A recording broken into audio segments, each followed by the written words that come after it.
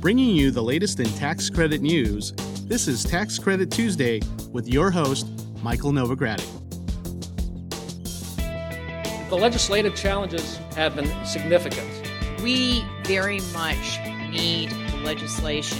We got to produce housing. We're still in a very volatile industry. It's a challenging atmosphere for almost anyone. We can't get all these mixed signals and messages. If he doesn't have a bipartisan bill, nothing's going to happen. Alternative energy is still very expensive.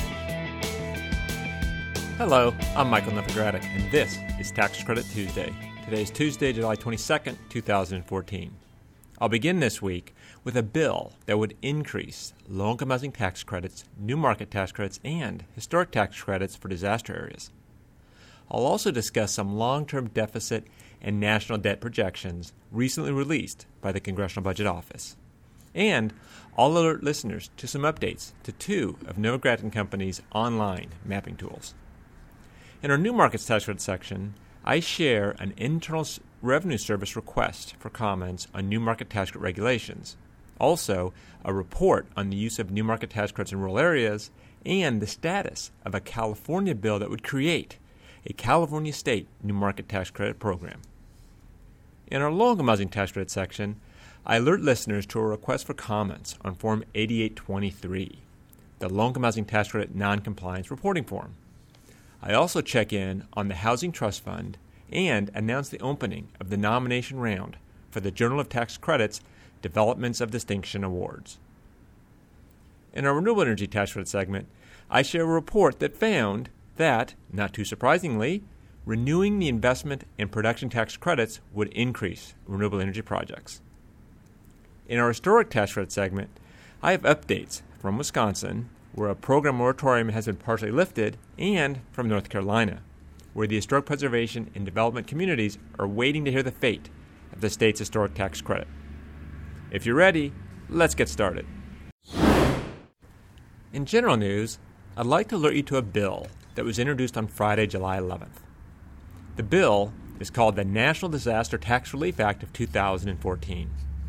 It's similar to the Hurricane Sandy-related disaster relief bills that have been introduced over the last couple of years. This bill, though, would affect areas declared major disaster areas in 2012, 2013, and 2014. It includes additional funding for the new markets tax credit, low-income housing tax credit, and historic tax credit. Specifically, it would provide an additional $500 million in annual new market tax allocations for calendar years 2013 through 2016. The credits would be awarded to community development entities to make qualified investments in federally declared disaster areas. The bill would also increase the amount of low-income housing tax credits available for disaster areas. In 2014, states with federally declared disaster areas would receive either $8 for every person in the disaster area or an additional 50% of its credit ceiling, whichever is greater. The bill would also provide additional historic tax credits to properties in disaster areas. Renovations that qualify for the 10% historic tax credit rate would receive a 13% rate, and renovations that qualify for the 20% credit rate would receive a 26% credit rate. These, of course, for qualified rehabilitation expenditures. Now, the bill, H.R. 5082, was sent to the House Ways and Means Committee for discussion. You can find a copy of the bill online at the New Market Tax Credit Resource Center. In other general news, the Congressional Budget Office, or CBO, has updated their long-term budget projections. The CBO issued this updated long-term budget outlook on July 15th. This update estimates the budget deficit and national debt that would result under current laws. Now, looking at the federal debt picture, the CBO said that the federal government currently owes an amount of debt equal to about 74% of gross domestic product, or GDP.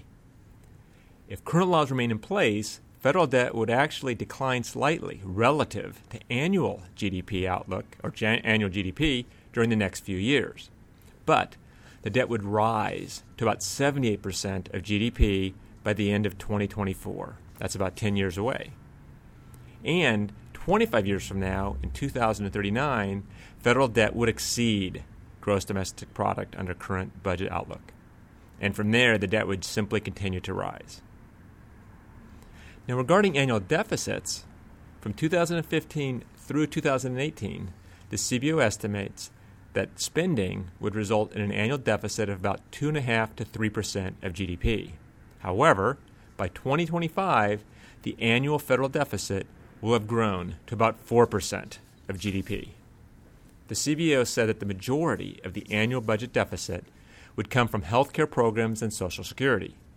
As such, it suggested that policymakers pass legislation to curb spending in those areas. Now, barring these two programs, all other federal benefits and services would make up a smaller percentage of annual GDP than at any other point in more than 70 years. It'll be interesting to see what effect the CBO's projections might have on the tax reform debate that's taking place in Congress. And I'll bring you an update on that tax reform debate in next week's podcast. In other news, I wanted to let you know that the low-income housing tax credit and the new market tax credit mapping tools have been updated. The tools now include the 2014 distressed and underserved non-metropolitan middle-income geographies. Now, why do you care about that? Well, banks and other financial institutions can receive Community Reinvestment Act consideration for investments in these areas. These mapping tools allow you, a user, to review data on existing low-income housing tax credit developments and new market tax credit projects, and to identify whether or not proposed projects are in these areas. You can find the low-income housing tax credit mapping tool at the Affordable Housing Resource Center, and the new market tax credit mapping tool can be found at the New Markets Tax Credit Resource Center. In New Markets Tax Credit news, I begin with a request for comments about the New Markets Tax Credit program. Last week, the Internal Revenue Service published in the Federal Register a notice inviting comments concerning existing federal regulation TD 9171 related to new markets tax credits. This regulation finalizes the rules relating to the new market tax credit under Internal Revenue Section 45D, and it replaces the temporary regulations that expired December 23, 2004. There are no changes proposed to existing regulations at this time, and the finalized rule is the same one that the program has been operating under for the last decade. Rest assured, the New Market Tax Working Group will be submitting comments. Written comments are due on or before September 15, 2014. To read the request for comment, go to www.newmarketscredits.com. And if you have any further questions regarding the notice, I encourage you to contact my partner, Brad Elphick, in our Atlanta, Georgia office.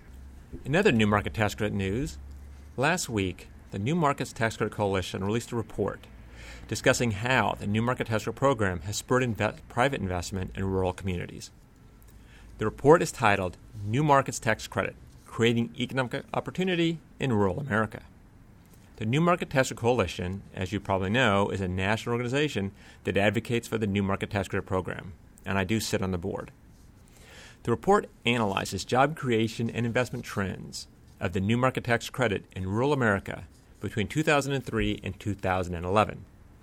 During that time, the New Market Tax Credit has delivered $3.5 billion in capital to non-metro census tracts. It also leveraged an additional $3.5 billion from other sources. That's a total of $7 billion in capital investment to more than 600 rural businesses. These investments created more than 67,000 jobs, which includes nearly 47,000 full-time jobs and more than 20,000 construction jobs. Furthermore, the tax credit, according to the report, has generated nearly 19,000 jobs in towns with 5,000 or fewer residents. The report also identifies how the New Market Tax Credit is helping rural communities address two problems: the loss of manufacturing jobs and inadequate access to healthcare facilities. Between 2003 and 2011, the tax credit delivered $536 million to rural healthcare facilities. According to the report, New Market Tax Credits helped fund the development of 68 rural healthcare facilities or clinics during that time. In addition, the tax credit has helped many rural communities create or retain manufacturing jobs by providing manufacturing financing for new facilities and equipment. Between 2003 and 2011, the credit delivered more than $1.4 billion in project financing to 110 rural manufacturing projects. Furthermore, 18% of new market tax credit projects in rural communities involve manufacturing. To read the report, go to www.newmarketscredits.com. And also, if you have any questions about using New Market Tax Credits in rural areas, please contact my partner, Annette Stevenson, in our Cleveland, Ohio office. In state-level news, a bill to establish a California State New Markets Tax Credit program is scheduled for consideration in the Senate Appropriations Committee on August 4th. The bill would create a $200 million state new market tax credit that would be in effect for taxable years 2015 through 2027. The credit would be worth 39% of qualified investments in small and medium-sized businesses in low-income areas. The California Competes Tax Credit Committee would be in charge of allocating up to $40 million in tax credit authority annually with 2 funding rounds per year. And, as proposed, the credit would be non-transferable and non-refundable. If lawmakers enact the bill, California will join more than a dozen other states that already have their own state new market tax credit programs. After the August 4th Senate Appropriations Committee hearing, it's unclear when the bill would go to the full Senate for consideration, but we'll keep you updated. In the meantime, you can find a copy of AB 1399 at www.newmarketscredits.com. And if you have any other questions, please contact my partner Owen Gray in our San Francisco office at 415-356-8000. Next, let's turn to low-income housing tax credit news. The Department of the Treasury has invited public comment on a form that state and local agencies use to notify the IRS of noncompliance issues at low-income housing tax credit properties. The IRS uses Form 8823 to determine whether the low-income housing tax credit is being claimed properly, and if not, whether there should be credit recapture. At this time, no revisions have been made to the form itself.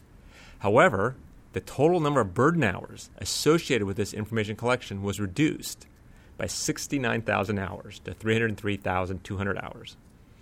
The IRS will accept written comments until September 15, 2014, and you can also rest assured here the Low-Income Housing Tax Credit Working Group will be submitting comments. Please forward your suggestions to my partner, Stacy Stewart, in our Dover, Ohio office. And you can go to www.taxcredithousing.com to find additional information in the July 15th Federal Register on the notice. And if you have any specific questions about the form or compliance issues, I encourage you to contact my partner, Jim Kroger, in our San Francisco office. Now, I'd like to discuss something that I tweeted about last week, the Housing Trust Fund.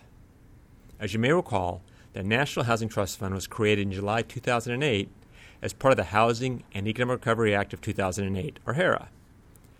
The HTF is meant to give formula grants to states to fund affordable housing. Most of the grants would be for affordable rental housing that targets extremely low-income households.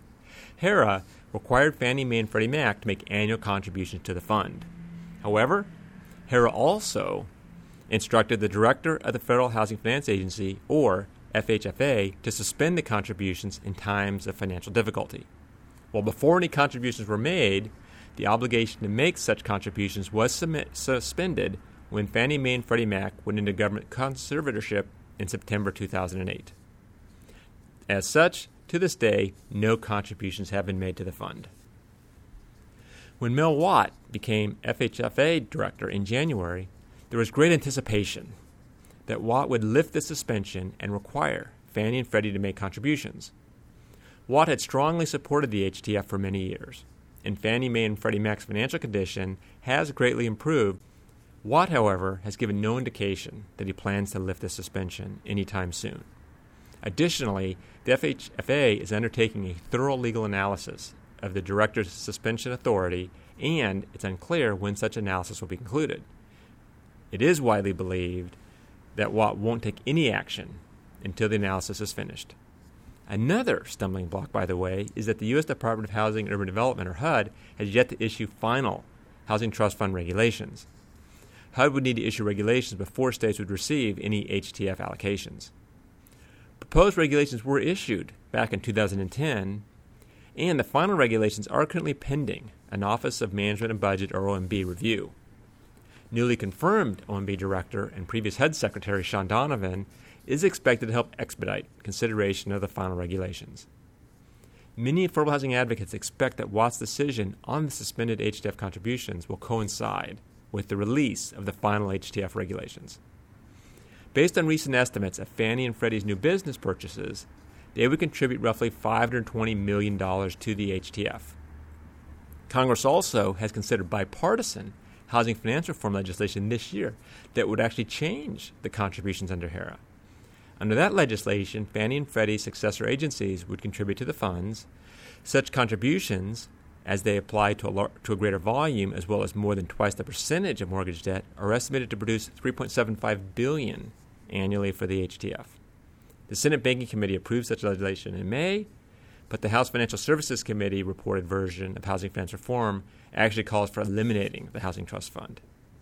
In any event, it's unlikely that housing finance reform legislation will advance any farther this year, and it's even more unlikely that it will be enacted this year. However, it is likely that the Senate Banking Committee approved bill will serve as a model for future housing finance reform. I'd like to wrap up today's Low-Income Housing Tax Credit news with some information about the Novogradac Journal of Tax Credits Developments of Distinction Awards.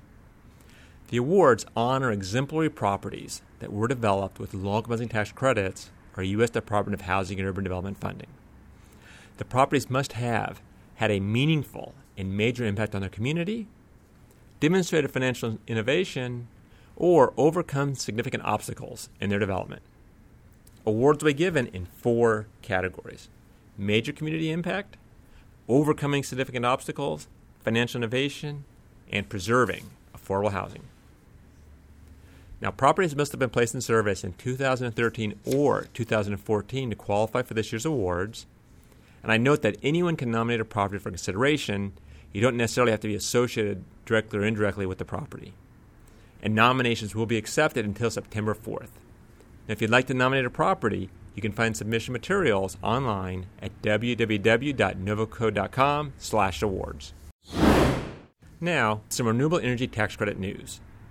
The U.S. Energy Information Administration recently released its annual energy market forecast. The report presents long-term annual projections of supply, demand, and prices of energy through the year 2040. Through a couple of different case projections, it found that, not surprisingly, extending the investment and production tax credits indefinitely would result in renewable energy growth. It compared a couple of different scenarios.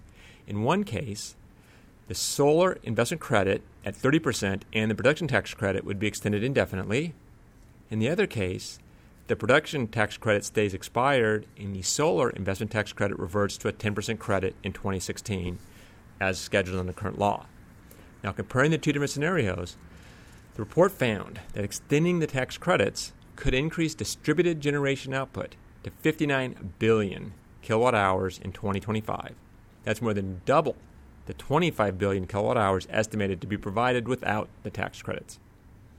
On-site generation could also increase to 145 billion kilowatt hours by the year 2040 if the tax credits were extended, and that's nearly triple the amount that could be generated if the tax credits were allowed to expire.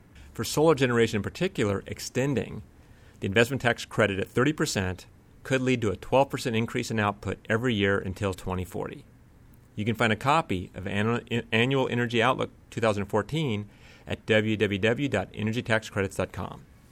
And if you have any further questions, please contact my partner Stephen Tracy in our San Francisco office. In state historic tax credit news, I have an update on the Wisconsin Historic Preservation Tax Credit Program. Frequent listeners will recall that the Wisconsin Economic Development Corporation placed a moratorium on the credit late last month. The moratorium was placed on the state credit because of higher than expected demand for the credit. Well, Wisconsin Governor Scott Walker recently announced that the moratorium will be lifted. The Wisconsin Economic Development Corporation reviewed the application process and determined that it could lift the moratorium on the Certified Historic Buildings program. This is because of the rigorous review process that these properties are subject to from the State Historic Preservation Office and the National Park Service. That, according to a press release from the Office of the Governor of Wisconsin. Projects that qualify for the credit must be listed in the National or State Register of Historic Places, or they must be deemed historic by the Wisconsin Historical Society. I'd like to point out that the moratorium that's not been lifted on non-historic developments built prior to 1936.